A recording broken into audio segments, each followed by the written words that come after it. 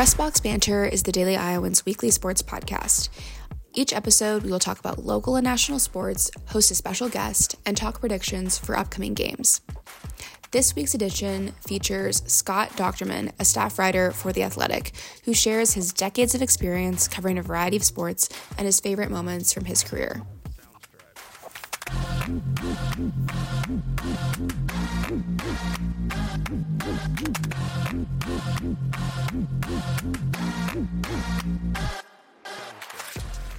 All right, welcome back to another episode of Press Box Banter.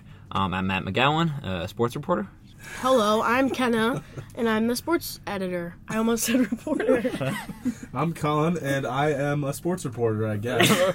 Anyway, so obviously we record this podcast in advance, so unfortunately we did not get the chance to talk about Caitlin Clark breaking the NCAA women's basketball all-time scoring record.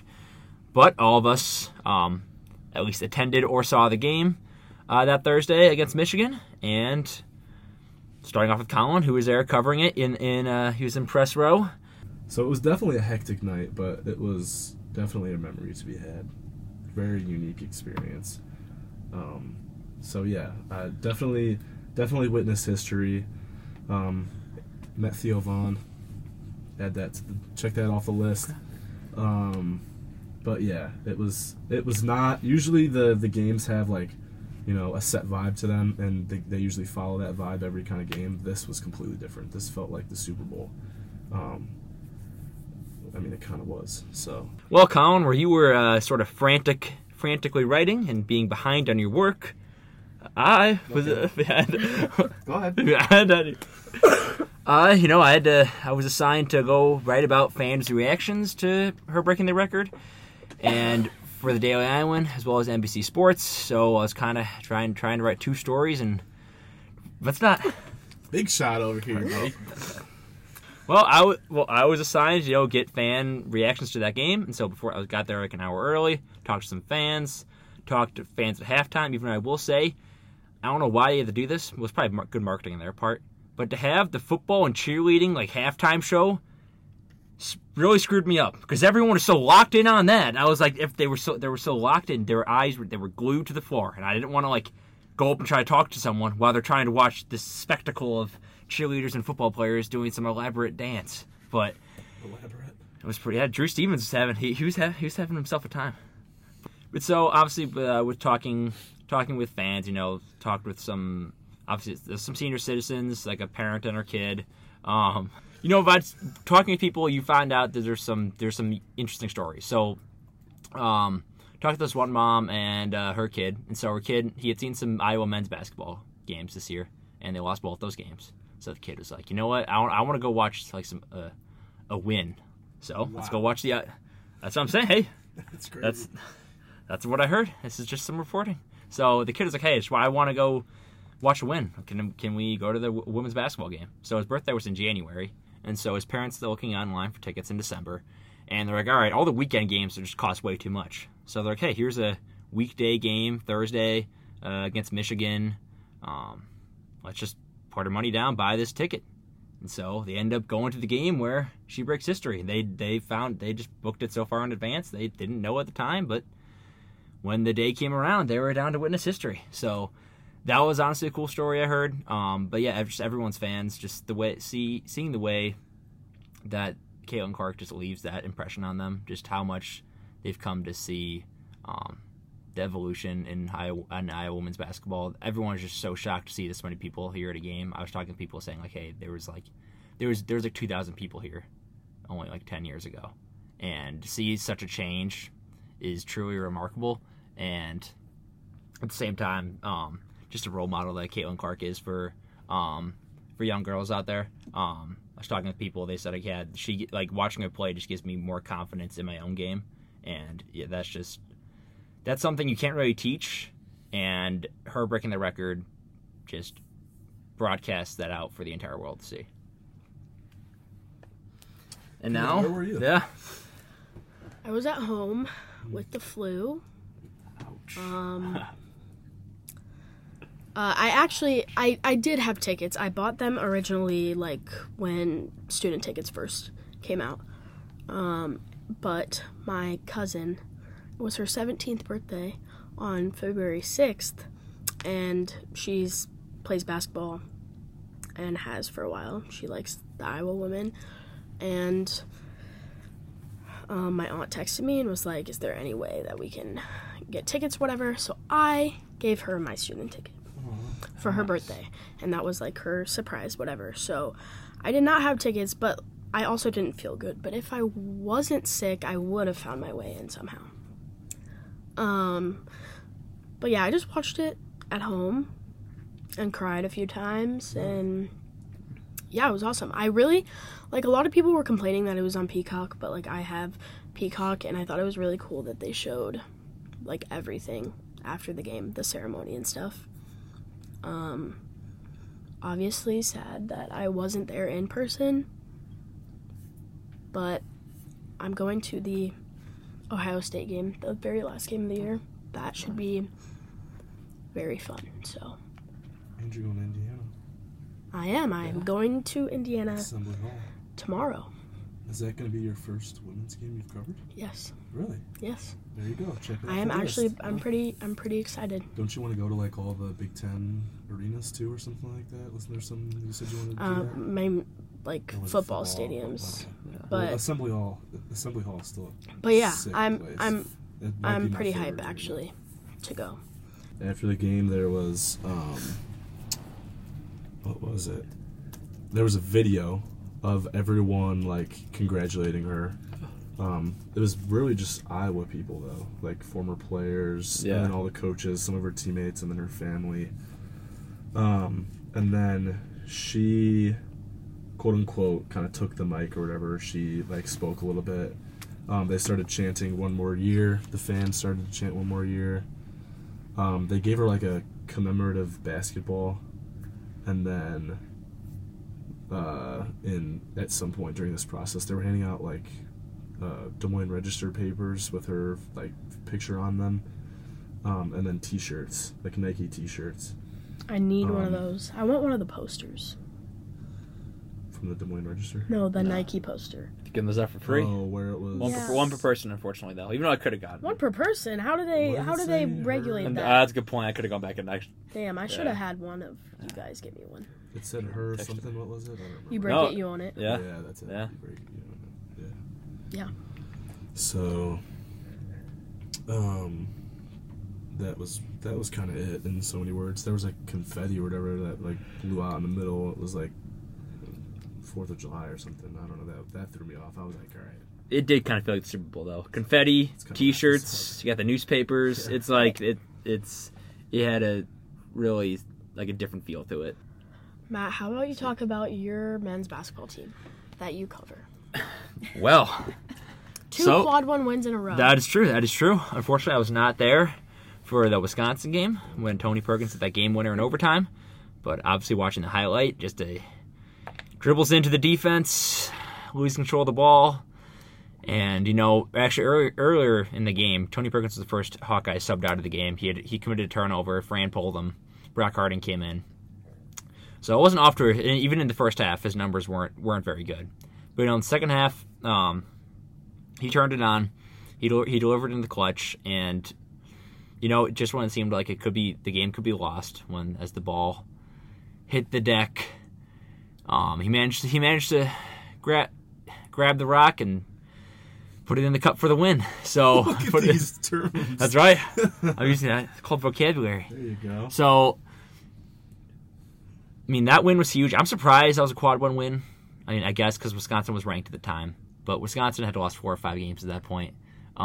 They were on the decline. They're still on the decline. I don't know if they beat Maryland last night, but hey, whatever. You play who's on the schedule, and Iowa got it done. They managed to deliver in the clutch, and even more so, and more importantly, on Tuesday against Michigan State on the road, managed to get a win as well. They were up at halftime, and in their last road game against Maryland, they were also up at halftime.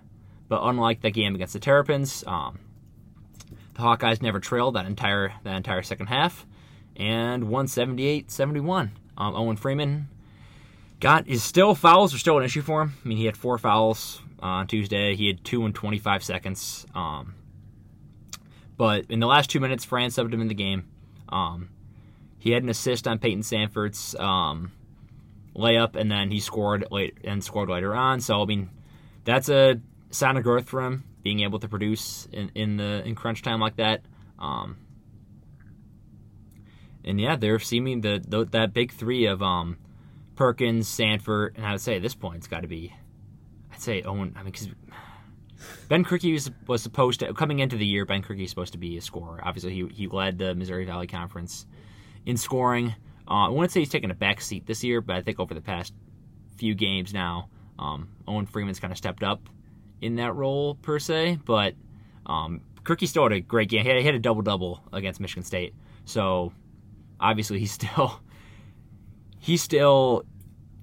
good. But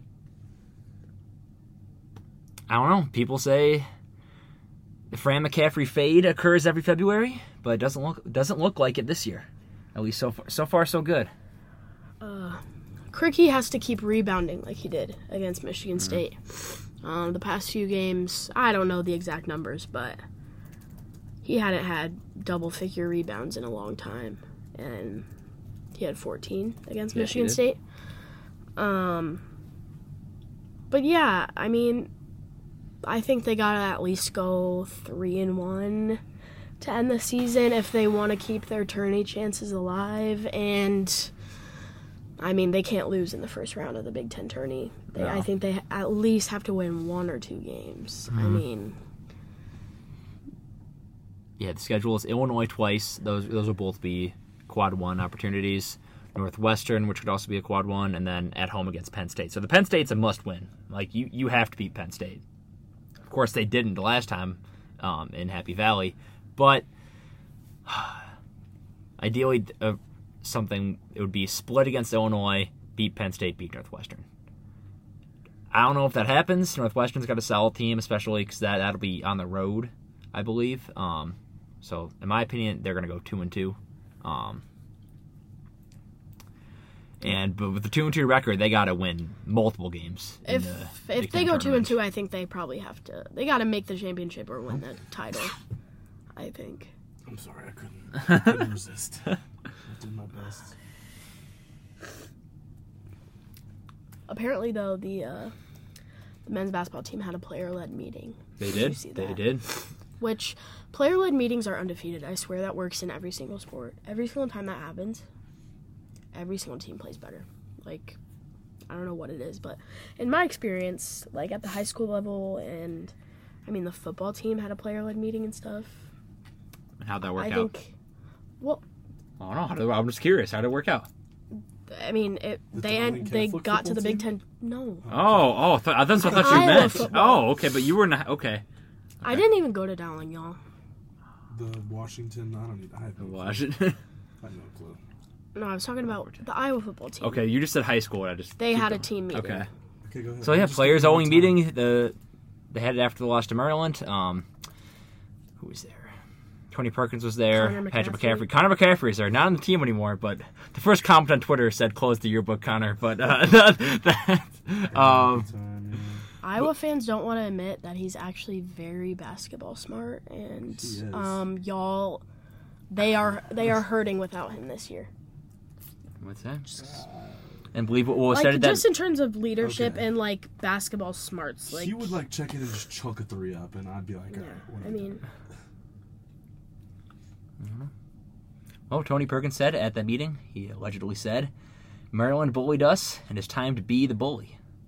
So, we'll see how that works out for them down the stretch. It's on us. Coach, I touched the ball.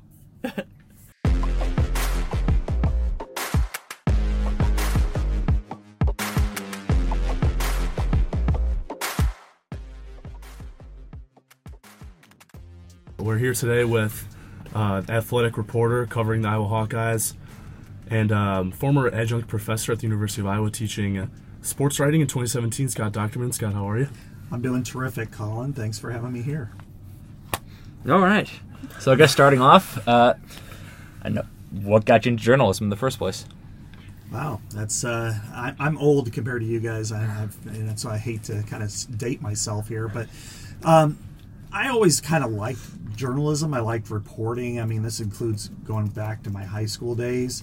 I'm from Burlington, Iowa, and when I was growing up, I worked for the high school newspaper. I also played sports, and then my sophomore year, I won a state award, and I was kind of blown away by that. I didn't think it was that good, but the more I got into it, the more interested I became in journalism. And then ultimately, my senior year of high school, I quit the soccer team. I was the backup goalie, so I could start working for the daily newspaper in Burlington, which was sizable at that point. Just answering the phone.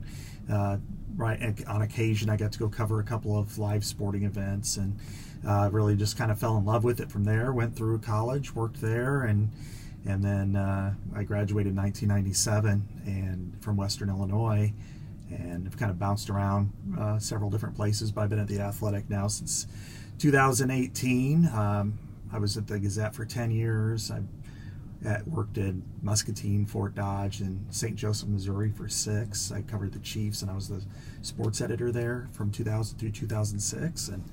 But yeah, I've been here now 5.5 years at the Athletic, and almost from about a year after it started up. So what was like the first sporting event you remember covering? Gosh, I would say in some ways it may be a little bit unethical when I think about it, but when I was with the Burlington Hawkeye working, I covered high school tennis, and they were also several of my friends that I went to school with. So I wasn't exactly objective, I could say, but that was the first event that I really covered. But I raised my hand for just about anything I can do. I did baseball, high school baseball. I did some other sports during that summer when I was 18 years old, and then ultimately, kind of moved up the ladder. I switched to different types of journalism throughout my career. I covered cops and county government for a year, did some political reporting while I was at the Gazette for the first couple of years. I was actually officially enterprise and investigative sports reporter, but I also worked on the news side. So I did a lot of murders. I did a lot of Saturday reporting. A lot of times it was, pretty challenging, but since about 2008 through 2016, I covered Iowa's teams, and as well as doing kind of the off the field type of investigative pieces. And then at the Athletic, it's kind of a smorgasbord of mostly Iowa, but a lot of Big Ten and college sports. So how do you adjust to shifts like that where you're you were reporting on sports, but now you got to talk about politics? It's difficult, but sometimes it's the same thing within the sports genre. I mean, I'm sure you guys deal with it a little bit when you're going from a women's basketball game to a football press conference, and you're trying to go back and forth and, kind of move the different parts of your brain to make sure that you understand what you're talking about. Now, some of the things I really praise for working in those types of genres, whether it's politics or county government or police or courts or what have you, is you learn a different level of reporting. And it's kind of easy to get stuck in a rut when you're covering, say, a major university like the University of Iowa, where all the ability to interview people, it's right there for you. It's like, hey, we're going to bring these people out at this time, before the game, after the game. Here are all the stats. Here's a wealth of knowledge in a media guide. So now it's just up to you to how you report it and the way you write it. Whereas if you're reporting for police or government, and a lot of times people don't want to talk to you. You have to, and there's not a media guide for the number of arrests in the last year. You have to go out and get that information. And politics is very polished. It's even more, there's even more coach speak, if you will, from political candidates than there are from coaches themselves. So I think a lot of spin. So you learn how to report doing that, and I think that you do learn how to report covering high school sports too, because a lot of times it's late night. There's maybe you'll get look at a scorebook to write down the information, but largely it's on you to what kind of story you get. Do you have a favorite athlete that you've covered? I have several. It's hard for me to parse, and I, after a while, you get to know a lot of these athletes, and as they're growing up, and see them grow from being 17, 18 years old, or even earlier if they're, and if you recovered them a little bit in recruiting, to them becoming graduates and then in professional leagues. I mean, I'll start with George Kittle. I got to know him when he was 18 years old, and he worked as an intern at KCRG in the summer, I think after his freshman year, and just short hair at that time, pimples. I mean, looked so far away from what he is today. But then, got to know him over time and knew his family, and stayed with him for the 2 days of the draft. So I was there when he was drafted and reported that. And then we've stayed, I don't know if close, but certainly in touch over the years. At least a couple of times a year I'll talk to him or text with him. And he would probably be the first. And then it's hard not to like some of the athletes that have come through here in recent years. They've been all, just genuine human beings. I think more than anything, I think of Jack Campbell or Sam Laporta. I think of, an assistant coach here, Matt Gatens. I covered him when he was, a little bit at City High, but then his whole career at Iowa, I really liked him. And so, I know some of these. I'm going to leave somebody out. Jake Gervais was great. Tristan Wirfs was great. So really, I'd have to say that I liked much more of the people who I covered here more than I disliked anybody. That's a very select few over the time I've been here. What about the best non-Iowa athlete? Your favorite? My favorite? Well, I'd have to go back to some of my days when I covered the Chiefs, and I covered them.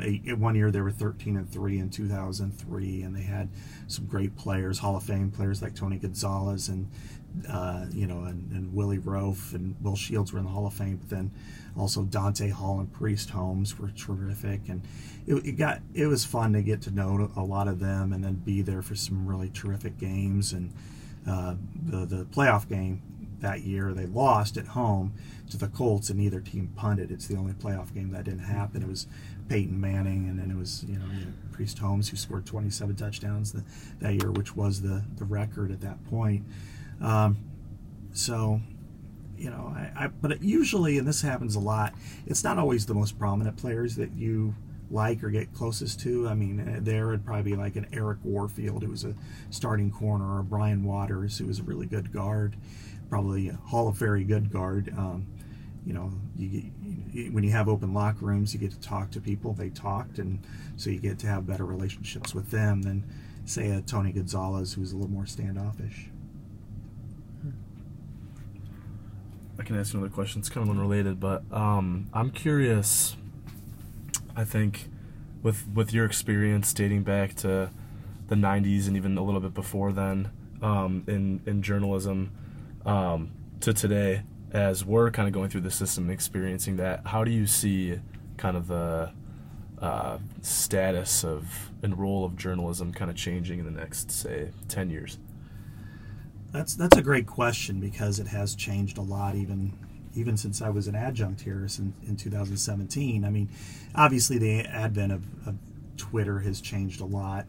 I go back even before the internet, which makes me ancient in this business anymore, but where it was a newspaper society, and newspaper, TV, and radio were the mediums. Now they're all pretty much underneath that of online, whether that's the written word or visual, or Twitter, X, whatever we call it these days, or an opinion based. And I think what you're going to see, what you are seeing, and what you have seen and will continue to see, is there's going to be different functions within the platforms. And I think you're going to see a craving for real news, real reporting, real writing, and then there's going to be also an interest in the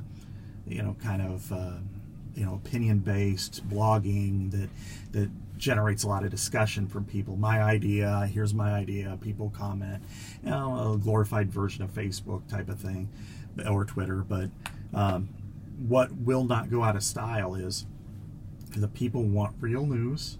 They want it explained to them in the best fashion as possible, and they want to read entertaining stories. And just because the magazine industry is kind of dying, the newspaper industry certainly is on its last legs, that doesn't mean that that's going to go away.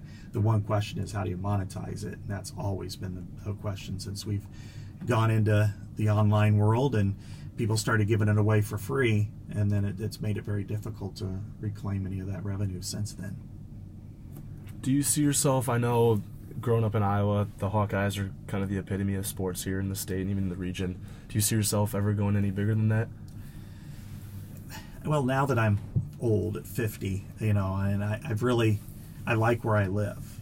It doesn't mean that I feel like I have to be just narrow in what I cover.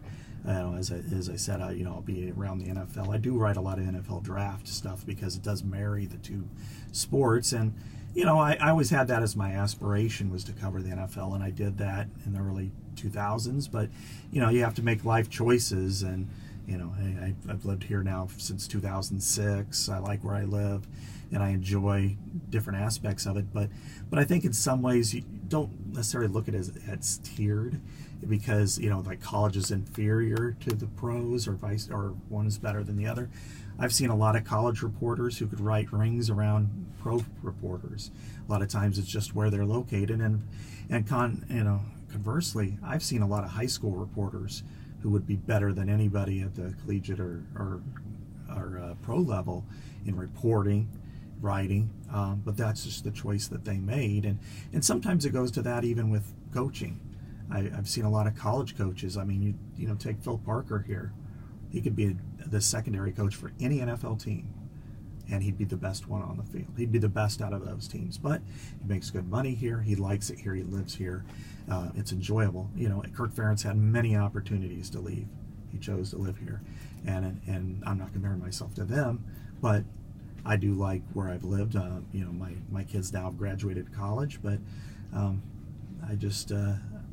don't feel like my life would be over if I didn't get a chance to cover the NFL. I did cover Major League Baseball too, and that's just not my cup of tea. You gonna bite back on that? No, I'm not. Yeah, it's a big baseball guy. Was it the Royals? It was. Oh, we got a White Sox fan over here. That's okay. They're not necessarily division rivals, but congrats on Bobby Witt signing him to a deal. What's your team? I grew up a Cubs fan. There we go. That's a shame. There it is. Anyway. There it is. But I'll tell you this: the most intriguing baseball game, baseball games I've ever covered was Field of Dreams, the first one. Oh, really? That was amazing, and the second one was in 2004 season opener, which was in Kansas City between the Royals and the White Sox. It was 7-3 going to the bottom of the ninth, and the Royals scored 6. One on a 3-run homer by a Mendy Lopez, who hit about 5 in his career, and then Carlos Beltran hit a 2-run homer to win it. And as I was standing outside the locker room getting ready to get in, it was 9-7. I get kind of shoved in the back, and my first reaction is to turn around and throw out a WTF, and instead it was Garth Brooks. Really? Because he was, he went to like spring training with the Royals, and so just like for a couple days hung out, and he was there at opening day, and so they let him in, and I'm like, what the hell? And between that and then Field of Dreams, because by extension sometimes I work with our Chicago people, and I would go to. There was a couple years there where they wanted me to go to the I-Cubs to write about somebody on a rehab assignment.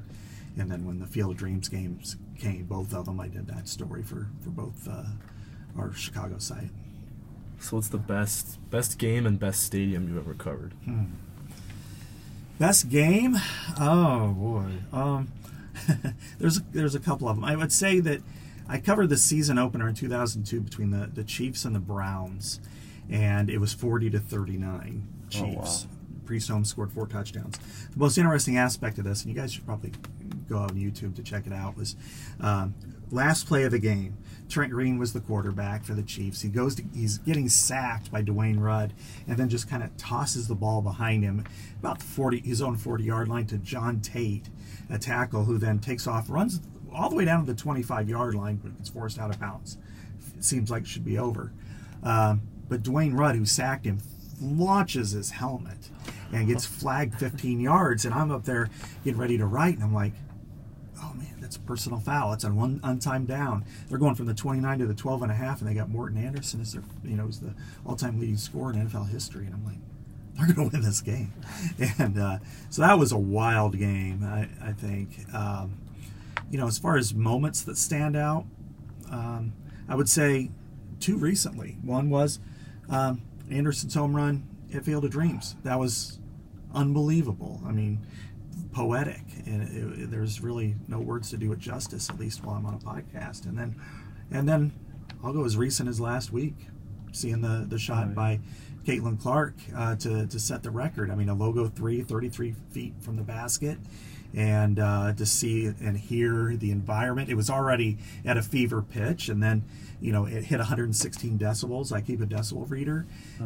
And it was pretty much consistent there. It just was a prolonged moment. And so, and there were so many. I mean, I've covered thousands of games, and some great at the high school level, some pros, and, obviously Marvin McNutt's touchdown at Michigan State in 2009, Marshall Kane's 57-yard field goal to beat Pitt here. They're endless, but I would say in recent years the two that stand out were Anderson's home run up in Dyersville and Caitlin Clark, either the shot last year against Indiana or what happened last week. So I've got to ask, covering football, do you have any hot takes for Iowa football next season?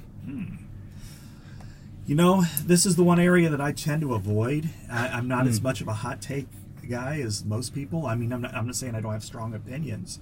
I think they're in a better spot, in a better location than they were 3 months ago.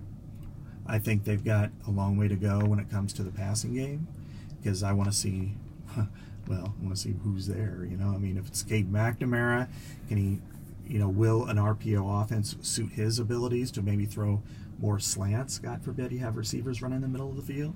Will they have more options for those receivers to run digs and slants to get the ball out of their hands in the middle of the field? And if they can, then I think this offense and this team has an opportunity to compete for a Big Ten championship game.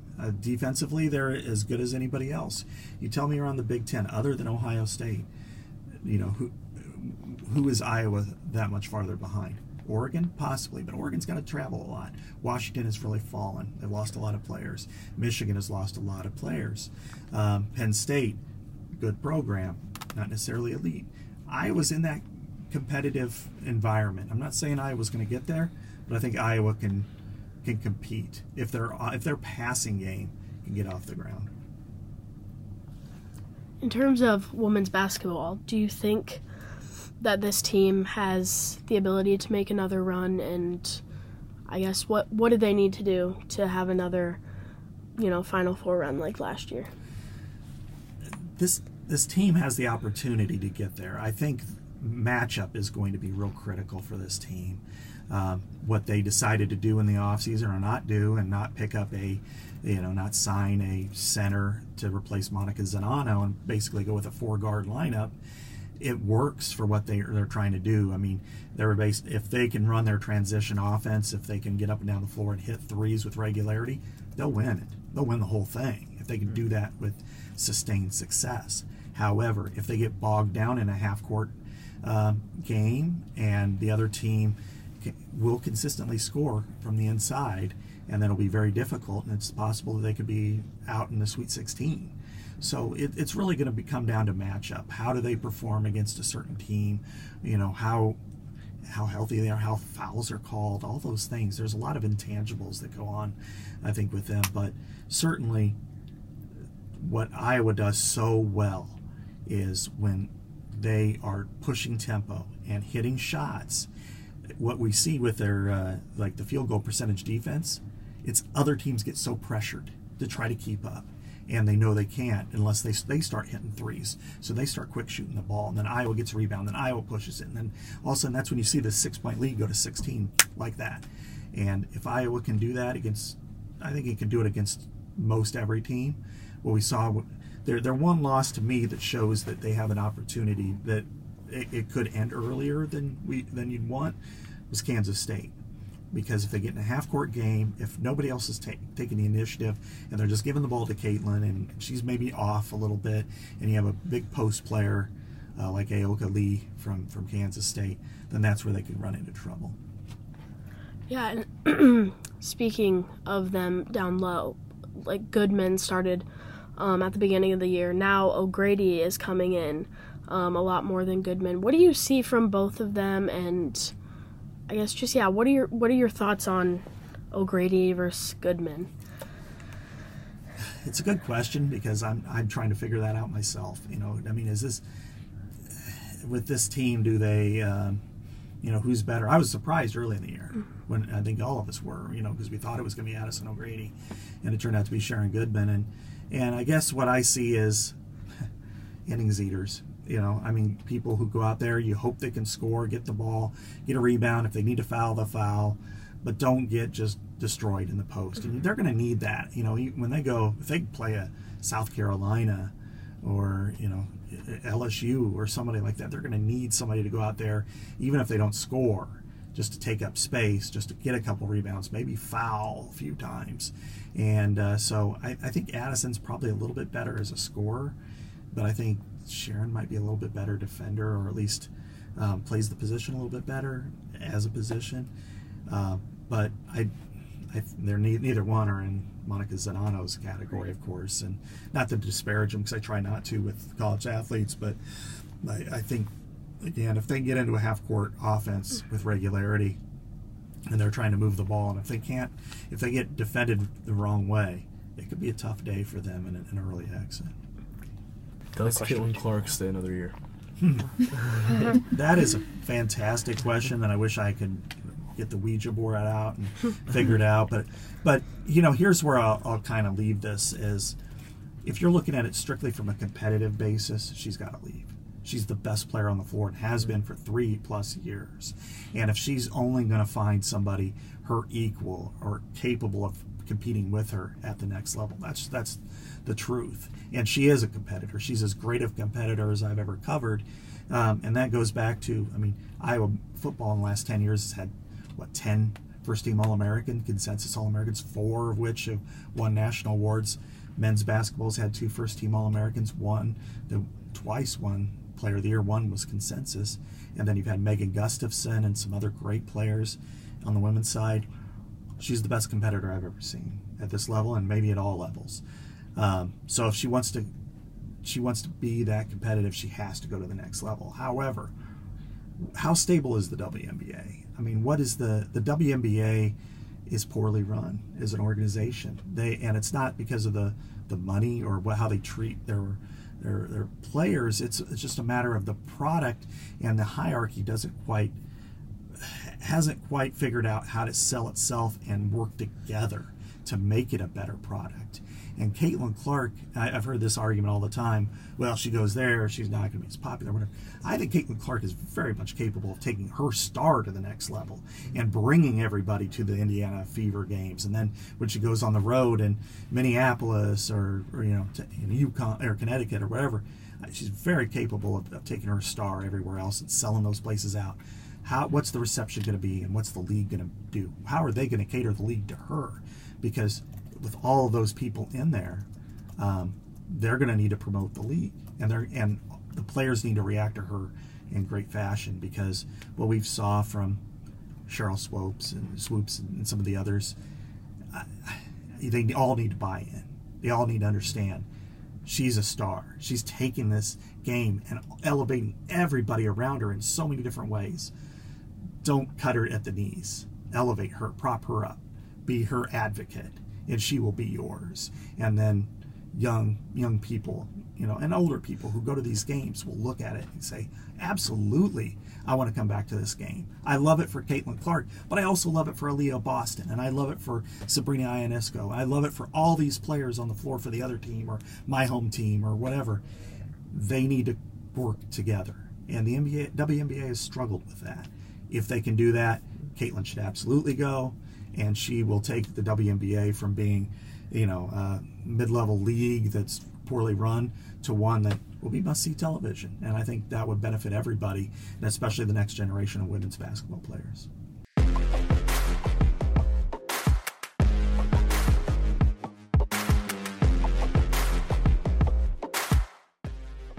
All right, we're going to transition into the spring sports, talk a little bit about baseball, softball team.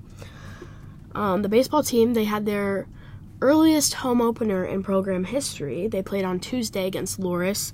It's been like 50 degrees outside this week, which is great for this time of year. I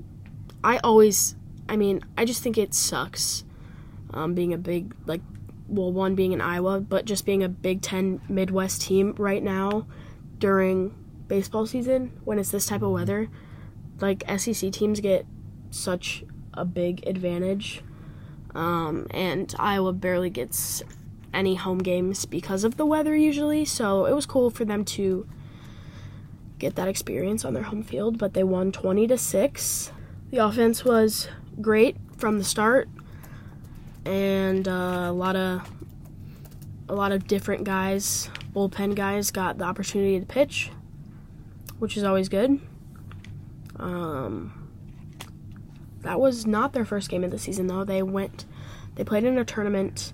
I believe they lost once to,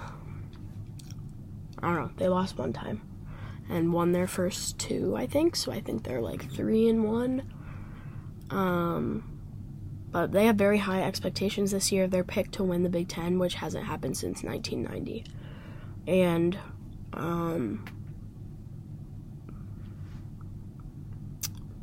but yeah, their weekend rotation is very strong with Brecht, Marcus Morgan, and Obermueller. But yeah, I think what has been Iowa's downfall in the past few years when they haven't made the tournament, it's because they drop games, midweek games that they absolutely should win. Mm-hmm. And so that just can't happen. That kind of already happened over the weekend. Yeah. It was against Lehigh, yeah. Yeah. So I don't know. One game, it's just one game, but those add up. So I don't know, but I'm excited to see how it goes the rest of the year. And John Leo is now busy man on the radio for them. He calls their games, and he's awesome. I love listening to him. Softball, on the other hand, they also played their first tournament last weekend. I think they lost 1-2. And then they're going to Florida this weekend. They also have some pretty high expectations. Last year was the most wins in a single season in program history. And they did lose some veterans like Nia Carter, but they had a lot of returners, and they had 5 freshmen start last season that are back. And in terms of pitching, they have some really strong pitchers. So I don't know. I'm hoping to cover some more softball this season. Hopefully it'll get a little bit warmer out, because when I covered softball last year, my toes and my feet were numb because I had to sit out in the stands, and it was absolutely terrible. But, but baseball and softball, I am very excited for baseball and softball season. Not a good pace right now. Basketball's still going on, but baseball is more of my thing than basketball. So I'm ready to transition. Hopefully after the Iowa women win an Natty. That would be crazy. I thought they were going to. I'm not as Now you're not. I Okay, know. because 2 weeks ago you were like, oh, I was they're going to very win. confident. I think they've Ohio shown State, some flaziness. no, they have, absolutely. They've shown some weakness. That Michigan game should not have been even 20 points. It should have been. They still 40. they won that by halftime though. There was First quarter was over. You think Because they how won many by points 4? did Caitlin Clark have at halftime? 31, 35? When I was watching at home, though, I was like, okay, we're celebrating Clark's record, but y'all, the game is so close. It we was gotta like a get That would have been 10-point crazy game if they the entire lost. Yeah. It would have been crazy I if was they like, lost that no. It game. would have been like Devin Booker's 70-point I would have game. been, Yeah. I mean, And then everyone's like, yeah, but you lost. that would have ruined the whole entire night. 100%. Would they still have done the same, all the stuff? I That mean, would have it been would've- crazy. They Would have been so. But every post-game press conference would have been, yeah, but I think we should have won. Yeah. Yeah, And no, I would that have would've stuff for been my recap. But Terrible. We talked a lot more about the game then. there would have been a lot. The press conference probably would have just been twice as long. Yeah. I don't know. The track and field team has Big Tens this weekend Yeah. on Friday and Saturday. Sneaky program. they're pretty good. I know, but it's just they don't get a lot of recognition because it's a small sport. Right. Historically, But good. yeah, they're Like, pretty good. nationally, like top 30, top 20. Yeah, they're definitely going to be near the top of the Big Ten. I know they're. I mean, obviously they're going in expecting to win the Big Ten. So we'll see how that goes. But they have a lot of solid athletes on the track and field team. I agree. Other spring sports, volleyball released their spring schedule a couple days ago. They just have like four different dates in April. It's like at Iowa State, at Drake, at UNI, and then there's one at home, and it's against like 3 teams, just back to back to back. So I don't know. Chris will probably go to that and cover it, but other than that, there's not much happening. Thanks. Downtime. Sort of. For you guys, not for me. He'll be busy I till guess April, wrestling. maybe. Oh, yeah. Women's wrestling goes to Indianola on Friday for regionals. Are you going to be there? No, because it starts at 10 a.m. and I'll be coming back from Indiana. Is Brad going? Brad has class, so he's also not going. He's just going to write something from home. Where is it at? Indianola. Indian. What? It's at Simpson College. There's 6 different regional sites. I don't know why. Simpson I don't know College? why it's there. Where is Indianola? Like 30 minutes from Des Moines. Okay. In which direction? Never. Oh boy. Soggy Well, waters. visualize the map here. Like, Where is it, north or south? Des Moines. Above or below? I think south. Okay. Is it to the right or to the left? Oh, fuck. I don't know. Okay, so it's below Des Moines. It's to the south. It's like toward the airport. Like, do we spell it's south. Indianola. Indian OLA. I don't know where the airport is in Des Moines. Okay, yeah. But they go there, and the top, man, let me look it up. I don't want to be wrong. Just like to tweet about it. Dash the digital Okay. schedule, busy my item, So Actually, no, for the National Moon Classic. what is it? there are 6 regional sites this year. Iowa women are at Indianola. The top 4 finishers in each weight class advance to the Nationals, which is in Cedar Rapids. So it should be like Iowa home advantage at the national championship.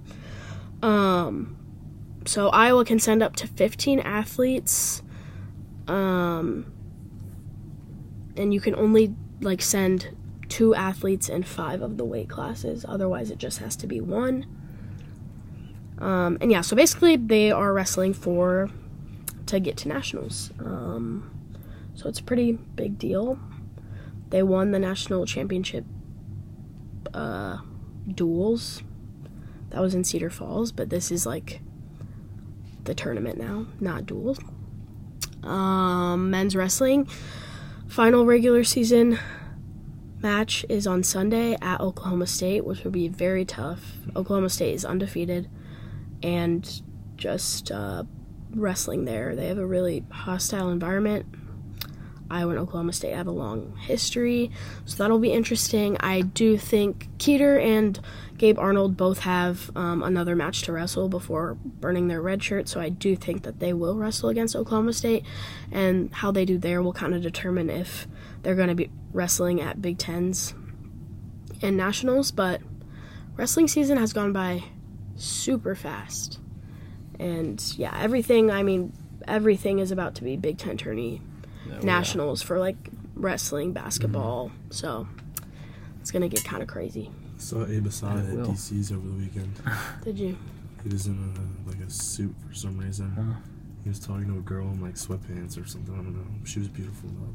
But Oh, I went up to him. I was like, "Abe, not community corrections, criminal punishment." He's like, "Yeah, I remember you." I was like, "All right." Criminal. I was like, "Hope you're doing well, dude." And I walked away. I didn't want to impede on his game or whatever he was doing, but he definitely was feeling okay, which is good for him. So. Alrighty. Goodbye, everyone.